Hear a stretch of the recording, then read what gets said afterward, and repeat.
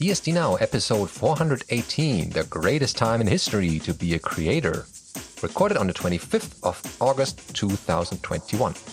This week's episode of BSD Now is sponsored by Tarsnap. Go to tarsnap.com/BSD Now for the online backups for the truly paranoid.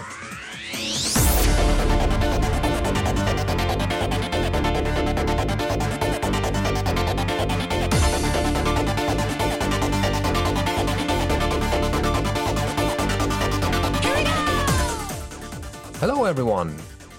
This episode has no questions in the last section, but the good news is we have an interview today. Tom and I will interview Michael W. Lucas, famous author of fiction and non-fiction books, and we will talk about his latest writings, other stuff he's been into, like TLS Mastery, Git Sync Murder, getting paid for creative work, writing tools and techniques. So enjoy our interview that we have for you this week. We welcome back to the show Michael W. Lucas of a lot of fame, especially in the audio, well, not audio, in the author space, writing books for, I would say techies and non-techies. It's a little bit of both. So frequent listeners may know Michael already from his many previous visits he had on the show. He must have been the most interviewed person on this podcast by last count. But nevertheless, let's check in what he's up to his latest. And we hear you were busy, and that's good. So your latest tech book is TLS Mastery in the Tux and Beastie editions. Tell us a bit about that. Sure. TLS Mastery is one of those topics that people think they know, but they're mistaken. So I did a deep dive into the current state of transport layer security, what you're supposed to do, how you're supposed to use it. I learned a bunch of things that did not make me a happier person, but my TLS configurations are much better than they used to be. And I'd been, yes, there are Tux and Beastie editions, with the only difference between them is the cover art. If you are a Linux fan, you can buy the Tux edition, which has a parody of Munch's Scream on the cover, with Tux as the character screaming and Beasties coming up in the background. Or, the wholesome BSD folks can get the Beastie edition with, again, the Scream parody, but starring Beastie. With reversed roles. So. Okay, so who should read this book? Is it more for sysadmins or everyday It's definitely users? a sysadmin book. Mm-hmm. Regular people who do nothing with computers should not touch this book. Okay. And I've been asked, well, if I already know TLS, should I read this book? And I would say, if you know why putting a host name in a certificate common name is a problem, then you probably don't need it. If you are using the OpenSSL wizard that helps you make certificate requests, then you need this book. Okay, yeah, seems like it's useful. How thick is it compared to other books you wrote? It's about 45,000 words, which makes it a little shorter than the SNMP book. Oh, yes, I have that one. The very special edition. The Networknomicon, as it's called. Yeah, very good book. I haven't finished it yet, and I have yet to implement some of the things, but had some early results that I probably wouldn't have gotten by Googling. So probably this is the next one I get, the TLS Mastery one. So, Michael, the book's quite recent, and so I imagine you managed to encompass the changes that come with TLS 1.3 and our new modern world. How do you think the the interface that sysadmins have to TLS has changed over the years, and do you think it's getting better? It's a little different. I don't know that it's better. They've done some things that made TLS debugging more difficult. Right now, the only TLS versions you should be using are 1.2 and 1.3. And a lot of organizations have built middleware boxes for inspecting TLS 1.2 traffic. But when TLS 1.3 came out, all of these vendors didn't want to update their software or couldn't deploy it properly. So they wrote TLS 1.3 in a way that it can be disguised as TLS 1.2 so that it would pass through these middleware boxes. And this proves, one, the middleware boxes are not really that useful. And two, we have to learn to kind of contort around that class of problem and all the related sorts of problems. So is it better? Is it worse? I don't know. It's a bunch of exceptions, and we have to discard everything we knew about SSL and TLS 1.1 and below and sort out what is current, what's really TLS 1.3, what is fake, what is TLS 1.3 faking as TLS 1.2, and what's really TLS 1.2. So do you think for sysadmins we're going to manage to move away from having to use third-party tools like the SSL Labs check to verify configs? Do you think we're getting closer to sensible defaults? Depends on the program.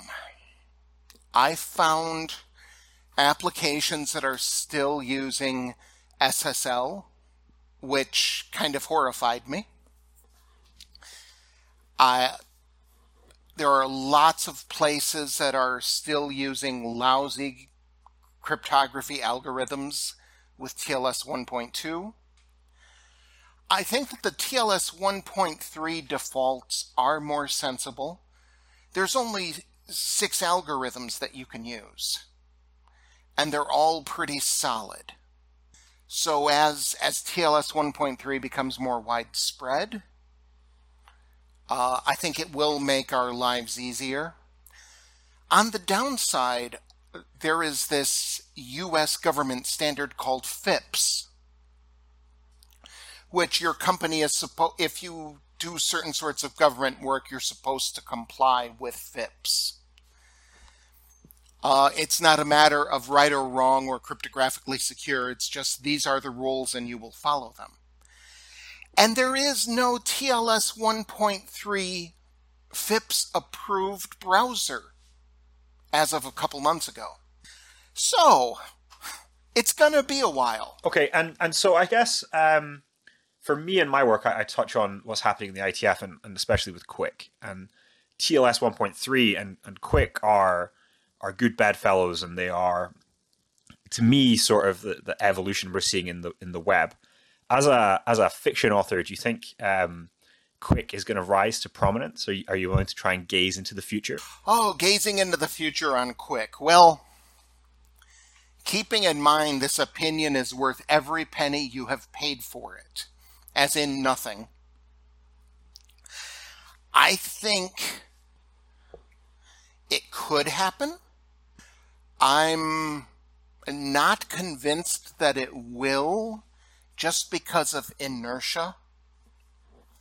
There's a lot of corporate sysadmins who they learned how to do things back in the day, and they're not really into updating their skills, which is sad. As someone who works I worked for years in the more internet industry, and we love the next evolution. We want to see the next bright thing. But I think quick and corporations will be slow. Okay, I think that's a really good segue as well. So in recent years, and I actually think for quite a long time, you've written about the technologies that you find scary. And so when you released Sudo Mastery, you talked about it was one of the scariest tools that sysadmins only half know. And recently you've published a book on SNMP and now TLS. Which component in the modern software stack that's left scares you the most? What scares me? Oh, geez. Wow.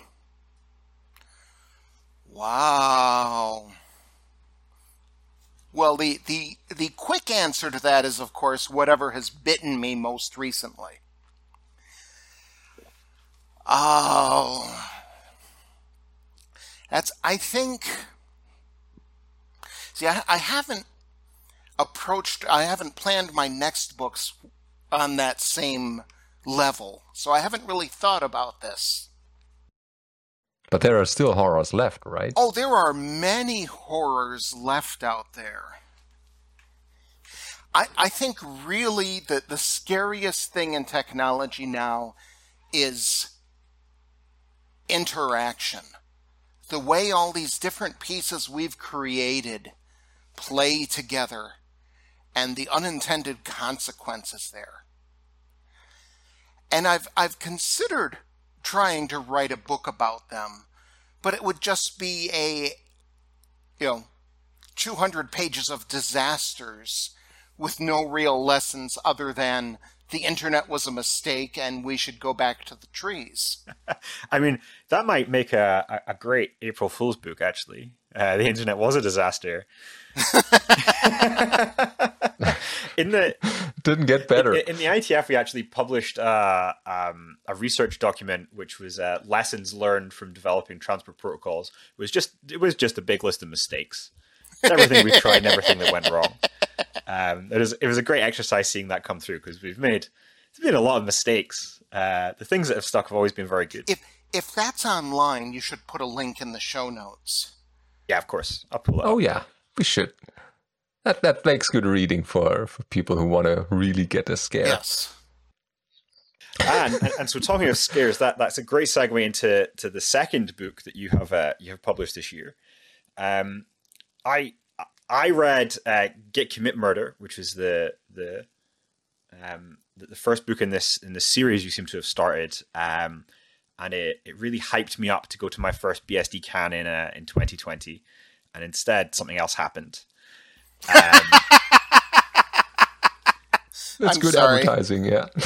Alan has been demanding a sequel to Git Commit Murder for a long time. And so I wonder if for readers unfamiliar with the first book, Git Commit Murder, could you maybe just introduce what the book is about and then maybe what they could expect in the sequel?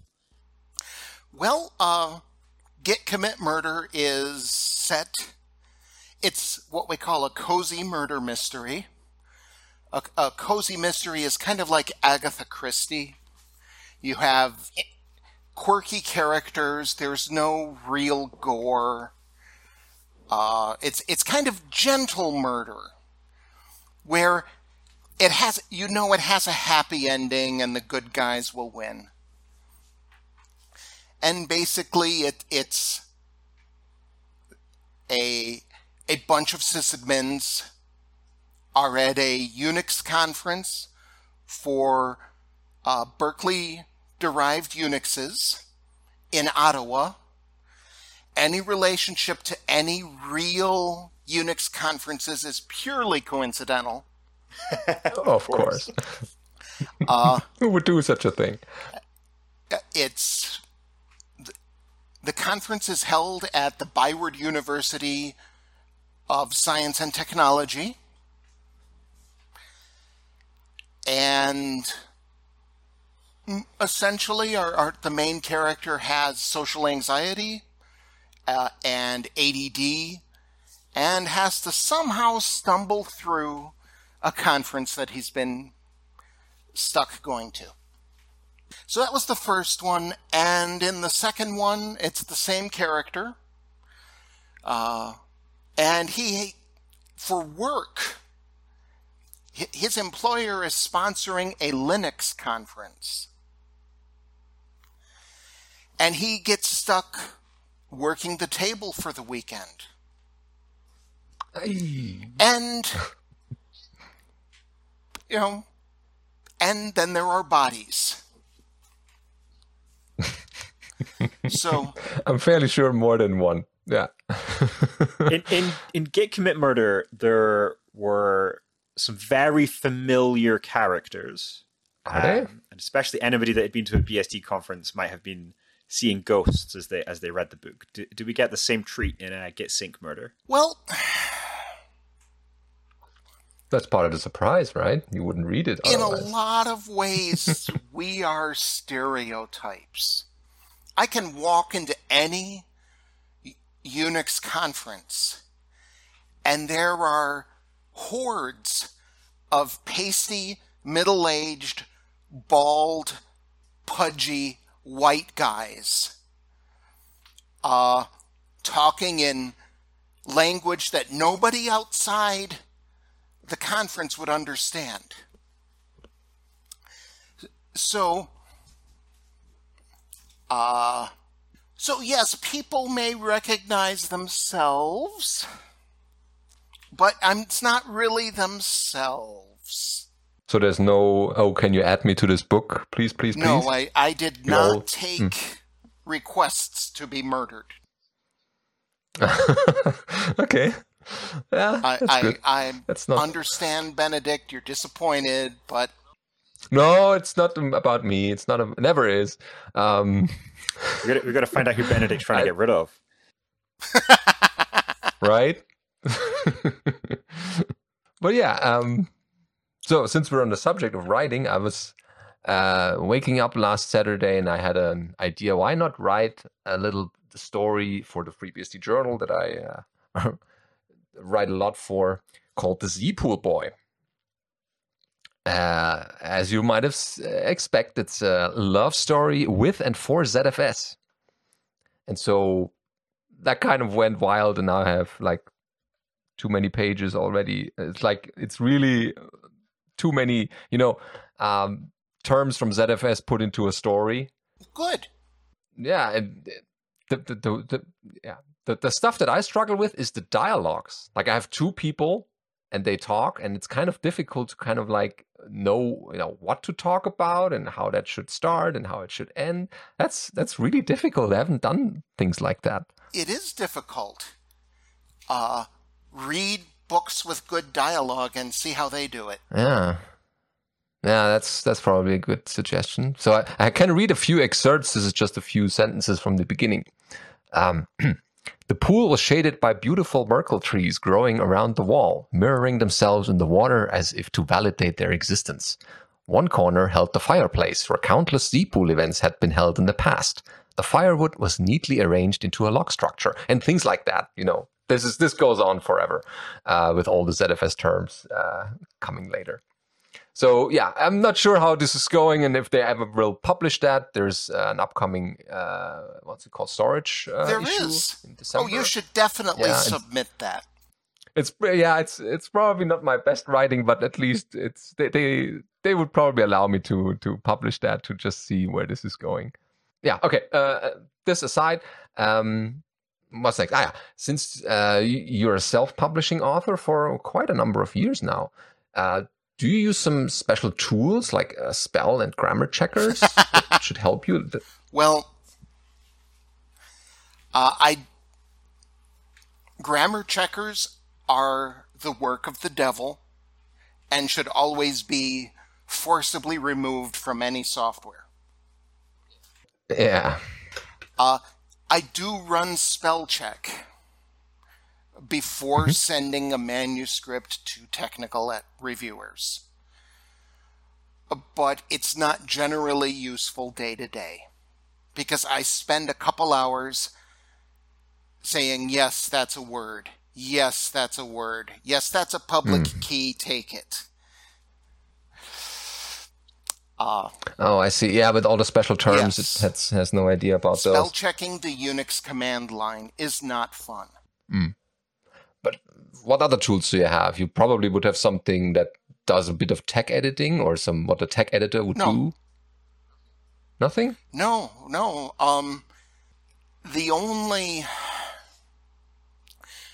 You run commands in a terminal window. You rerun the command until it does the thing you want. Or you figure out why it's different than the last time you ran the command with a slightly different flag.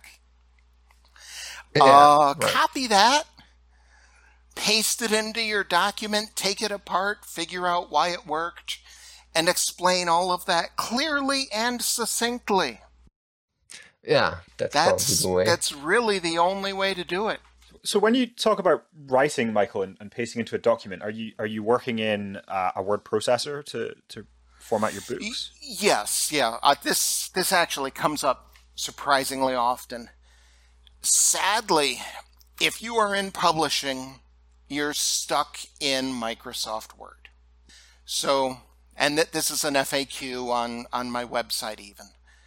The publishing industry, especially for tightly formatted documents, it's all Word. You can get by in LibreOffice if you are strictly working in fiction. But I make a point, especially for the self-published stuff.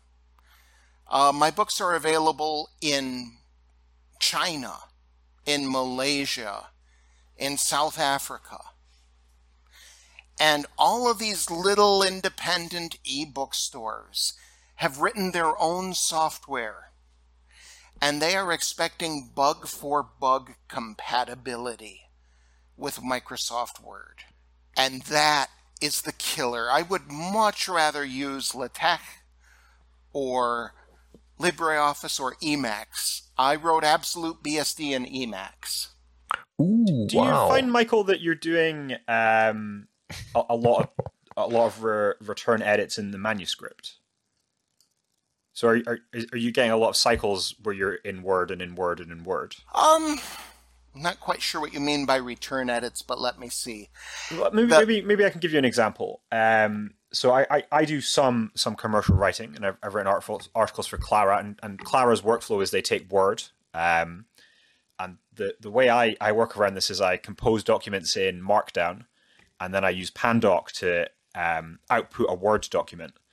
And so I have all my formatting and all my command lines, all the command line interactions in nice file I can edit with Vim, and then it goes into Word and I can do final edits there. Okay. But if I had to do a cycle back, then I'd probably be worried.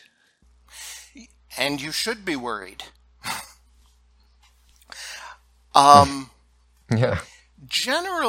I've worked hard over the years to become a one-draft writer.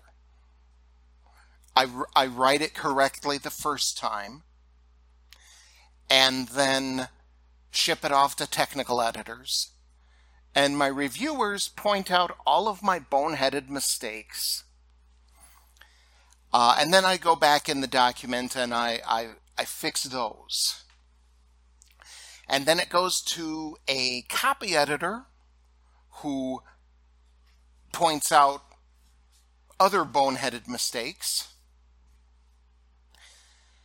And so I generally go through the document 3 times. There are times that I do rip out text and rewrite it from scratch. But in general, I hold the passes through the manuscript down to a minimum. Mm-hmm. That's a bit different from what we do in the doc project, right? Where Yes. there's a lot of editing done on the existing parts. The FreeBSD handbook and FAQ are collaborative. And right. That's really a question of you're either refining information that's already there, tearing out something obsolete and putting in new text. Like when package add was replaced by package. Right? Oh yeah, that took a lot of work. So I found recently a tool that can highlight mistakes in active versus passive voice, and also some weasel words like few, multiple, things like that. And I applied that to the ZFS chapter. It turns out a lot of the stuff that I wrote was in passive voice, maybe because. And is that a problem that you usually have, or is it just normal for you? Well, I just counted, and the TLS book was my 45th book. I have a good idea when to use passive voice. There are times it's necessary. Yeah, it's not completely, it shouldn't completely not be used. It's just in technical writing for the handbook, I found the sentences become clearer and less long. The thing about using active voice in writing about technology is that it forces you to look at the interactions between components. It's not the Z-pool is scrubbed. It is this thing scrubs the Z-pool. Yeah, the active part and that provides a little extra information. So you have to know when do you want to highlight those interactions and when do you want to just make these firm, blunt statements. Yeah, it's like this and no other. Because I also think that if you put a lot of sentences like can be installed or can be changed to this setting, it leaves a lot of, oh, you can do this, but you can't. It's like it's an escape route to not be too clear. Yes, writing is hard. And as nerds, we want to say all the options. And of course, like limits are not for us. And we want to know all the options. And I'm still learning. I'm fairly sure I'll get better. I'll probably put up the ZFS chapter in active voice as a review soon, so that people can give feedback. So Michael, when you published the last Absolute OpenBSD, you said that if you'd had your way, the book would have been 4 times the size and twice as heavy and would have been released in 2025. How do you decide what to cull when you've got such a smorgasbord of stuff to start from? Well, let's look at OpenBSD in particular. I'm turning that way next. The question really is, how many users of this thing must know this topic? If you're using OpenBSD, you must know about storage. You must know how to configure the network. You must know about pledge and privilege separation. And then you have this tier of stuff that is probably nice to know. The web server. A lot of people will run a web server on OpenBSD. And then there's this third tier of stuff that I think is really cool that very few people need to know. The OSPF and OSPF6 daemons. I'm thrilled that they're there, and I think they're very cool. The number of people who need them is minuscule. So the goal is to cover everything you must know, and then take my best guess at the nice to know within the space limitations. You must have a hard time when you see topics that are, maybe not going to justify a book in themselves, but are also not essential to know. It must be difficult to see these topics and then have to cut them. Yeah, there are things I want to take a deep dive into. Like the next Absolute OpenBSD. I'd like to do some investigating into SMTPD and VMM. So those are both topics that would be ripe, perhaps even for a small book.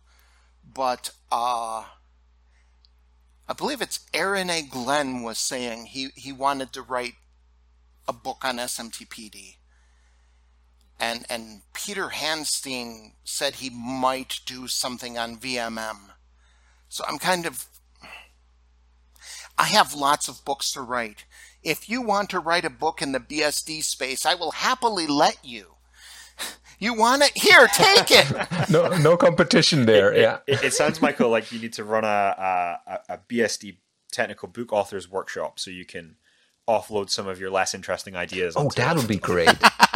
Well, it's not that they're less interesting. I mean, virtualization, for example, is cool. Running mail servers is legitimately difficult today. But, if someone else is willing to do any piece of the work, I'm happy to let them have it. Don't. So yeah, that's great. I love the encouragement. So you sort of mentioned that maybe OpenBSD will be your next idea. And if I can guess from the pattern, I imagine that might be a traditionally published technical book. But you've been self-publishing your work for quite a long time. And I think the first self-published book you did was SSH Mastery. Yes. I'm not 100%. Have your views on self-publishing changed in the last decade? Has it become easier to distribute the book globally than it was at the start? Oh, it's unquestionably easier, and it unquestionably takes a higher degree of skill. I'm not entirely self-publishing for the last 10 years. Like for the latest Absolute FreeBSD, that's only a couple years old. And what I did is I self-published several smaller books, like the ZFS books, and some of that content got remixed into Absolute FreeBSD 3rd edition. So you see that you have a mixture of ideas in a research process, and you're continually putting out books. Yep. And occasionally the larger concepts can go to a trad publisher and you can self-publish the rest. Generally, I mean, the trad publishing is not going to be terribly interested in a book like SNMP Mastery. There's enough money in it that I can do okay self-publishing. But the trad publisher needs to sell a lot more copies than I do to break even. And there's also physical production considerations. Like the Absolute books are thicker, and they use a special binding so that they hold together. And the important thing for me is that readers get a quality product. I think I can definitely confirm that the books from No Starch, who I think published the Absolute series, are some of the highest quality books I've ever seen, and the print on demand books you get from the big Rainforest Service and others do tend to just fall apart. The cheap paper and binding. Yes, yeah. They're okay for a couple hundred pages. But I would not want to self-publish an 800-page book like the Absolute books. I will say so. Ed Mastery, which I have, is a much higher quality self-published book than I think I have a book called iOS Exploit Programming 1. And this book just fell apart. I mean, it managed one reading and then the bindings were all coming away.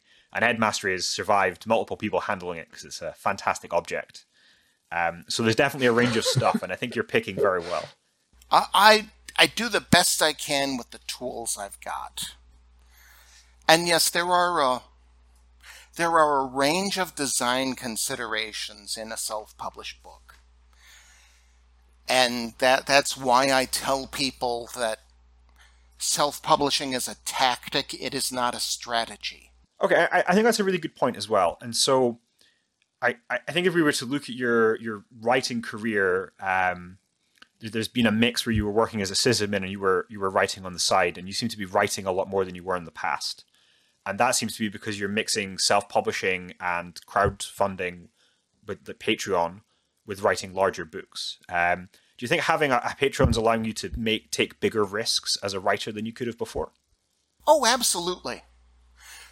Without Patreon, and I run my own Patreon work-alike on my website, actually, So I have the, because if I can do it myself, I'm going to. The money from that really helped in 2020 because that was guaranteed income, and for a while there we didn't know what was going to happen. And things have kind of stabilized now, thankfully. But the crowdfunding, the sponsorships, my patronizers, all of that really have helped an immense amount. Because there's I have a couple kinds of readers, speaking financially. I live in Detroit.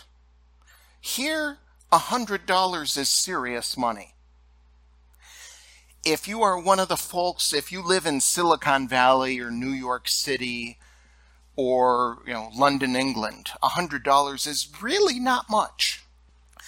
And those folks are happy to give me that, to get their name in a book because they want the book to happen.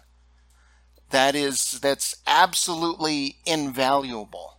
And the folks who, if you sign up for my Patreon, either through me or Patreon itself, for $5 a month, you get a copy of everything I have the rights to that I publish. And I'm surprised how many people signed up for that. Well, you can go to the domain name patronizemwl.com. And that takes you to the page on my website that points you to Patreon or direct to me. So if you want to patronize me, I am here for your money donation pleasure. You're not allergic, yeah. And I'm fairly sure that people get enough back to their money donation, if you want to call it that, so that it's not, why am I paying this guy? It's definitely a lot of return. I'm surprised how many people stick around, because I tried this at first and I thought, this is a scam. Nobody is going to go for it. But at the end of 2020, I reorganized everything to give more benefit for less money, because I felt bad about how badly I was scamming people. And they're sticking around. Yeah, they apparently want to help you somehow. I'm grateful to them all. Yeah. Yeah, because we are also thinking about running something like that, but we give everything away anyway in the episodes we put out every week. But sometimes we get requests by email like, hey, I like your show very much. Can I somehow, say thank you with a little bit of money? Oh, you should absolutely put up a tip jar. Oh, yeah, I started with a tip jar, and I was very surprised at how many people sent money. Well, okay, we'll think about it. We'll talk to Alan a little bit. Because, it's been free for a long time, and it should remain this way. It's just people who want to show their appreciation that we won't be allergic to them giving us money in small amounts. You could easily do some Patreon-style benefits, like for a certain level, you get invited to a Skype hangout with the hosts. That you'll do one every quarter, and you can take questions direct from the audience. We could we should ask JT how hard this would be, Benedict, but we could just put out an ums and ers edition where you get the unedited audio. You just have us coughing all the time. Absolutely, people go for that. a whole hour of that. Get the 20 minutes you're missing. Excellent. The cut from the director. What fell to the cutting floor? Here we go. The which is a good sidestep, actually. Thanks for the tip. We'll consider it. So there's your book, The Cash Flow for Creators, that you also wrote last year or so, or the year before. Do you have some tips for other people trying to get into the writing business or author? Really, that book is for anyone who's in any creative thing.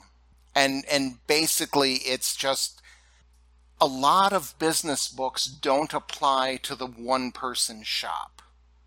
They're all about how do you pay your employees when you open a sandwich shop. And that's fine, but for programmers who work alone or web developers, it's not applicable. Really, it's about controlling how much money you spend. Treat your business as a business from day one. Give it its own bank account. See how money really flows in and out. And start small. Start treating it that way when it's small so that when it becomes big, you understand how it works. I mean, I was publishing books. My first technology book came out, 15 years before I became a full-time writer? So I have a very good idea how the business works. Okay, that's certainly good advice. Because I think a lot of people during the pandemic were thinking about, like you are doing, can I find some other, income streams, whatever they are? And this might be a lot of things that people are good at, potentially, in writing, whatever it is. Doesn't have to be books. Can also be, I don't know, copy editing or something. This is the greatest time in history to be an independent creator, whether you're a web designer or a writer or a copy editor or a podcaster, whatever.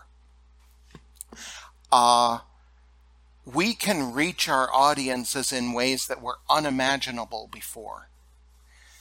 I know game designers, not computer game designers, like tabletop game designers, who are doing small games that only sell a few hundred at a time, but they keep doing them and they're making real money doing something they love.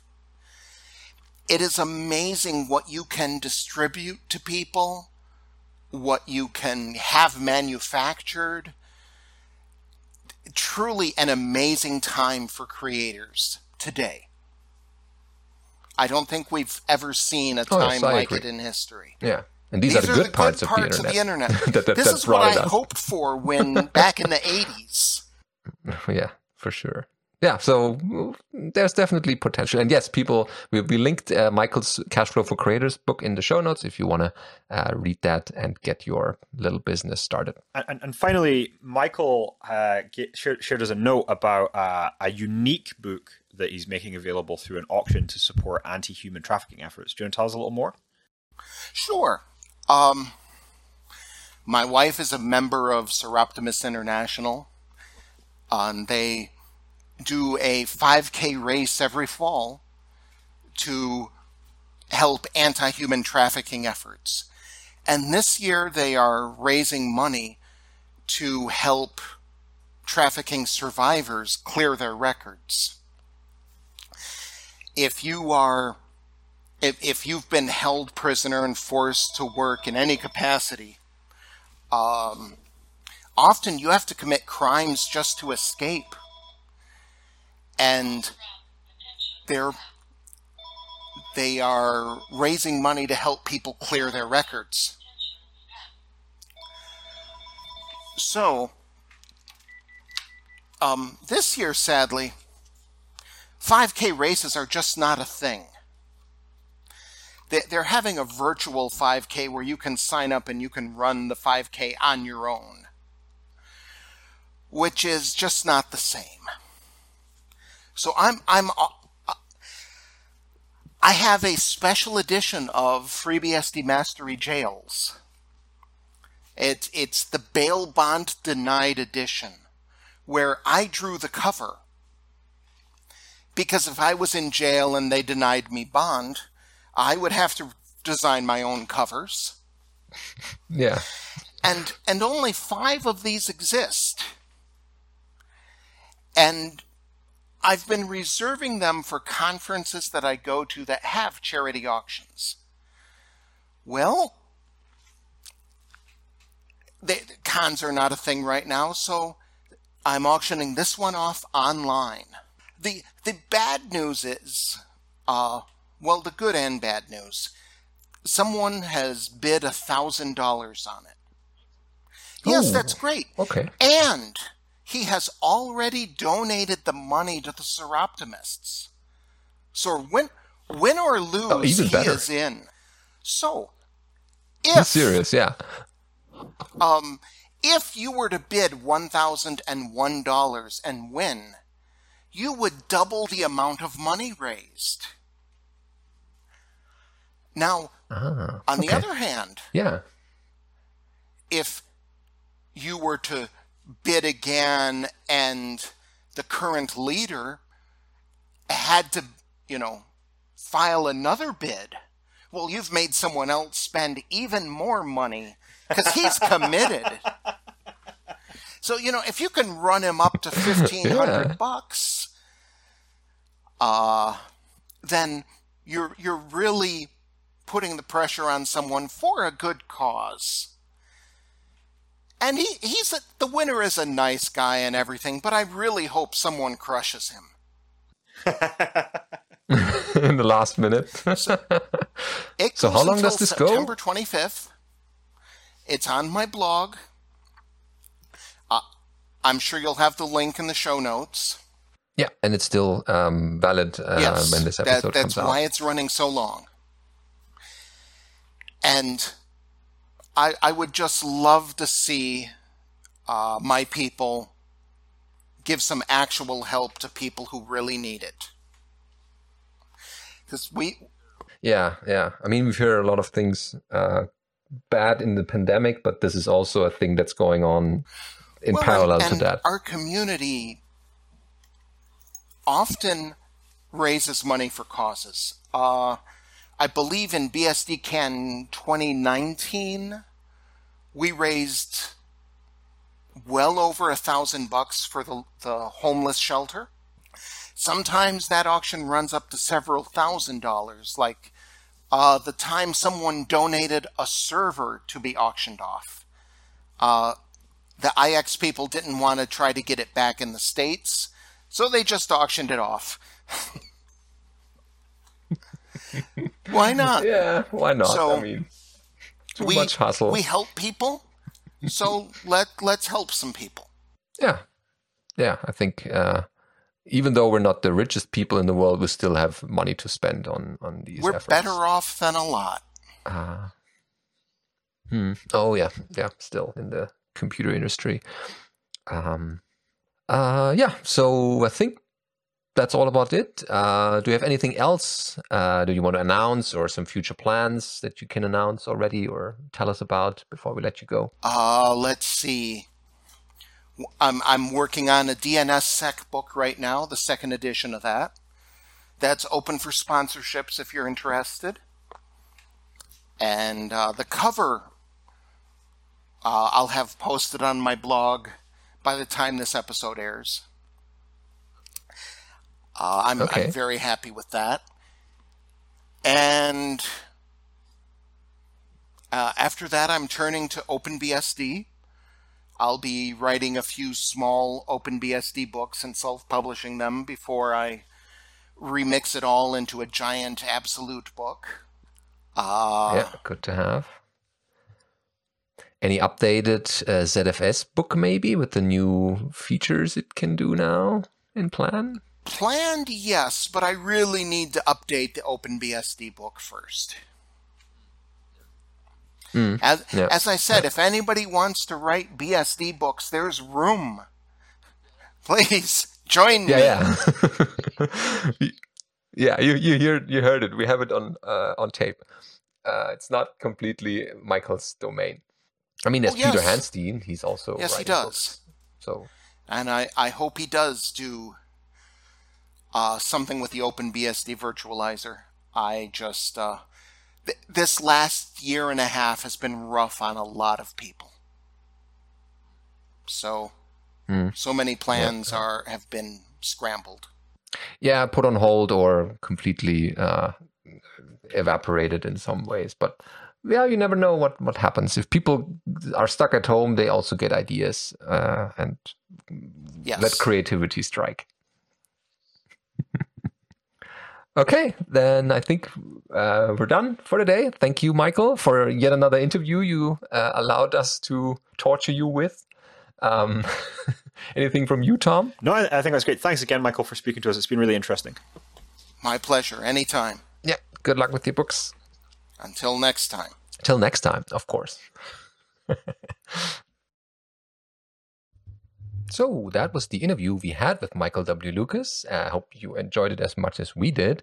We'll be back next week with another episode of BSD Now. But before we let you go, we should mention that Tarsnap sponsored this episode and has for a number of episodes now. And Tarsnap is also available as a book from Michael W. Lucas, if you haven't seen that yet.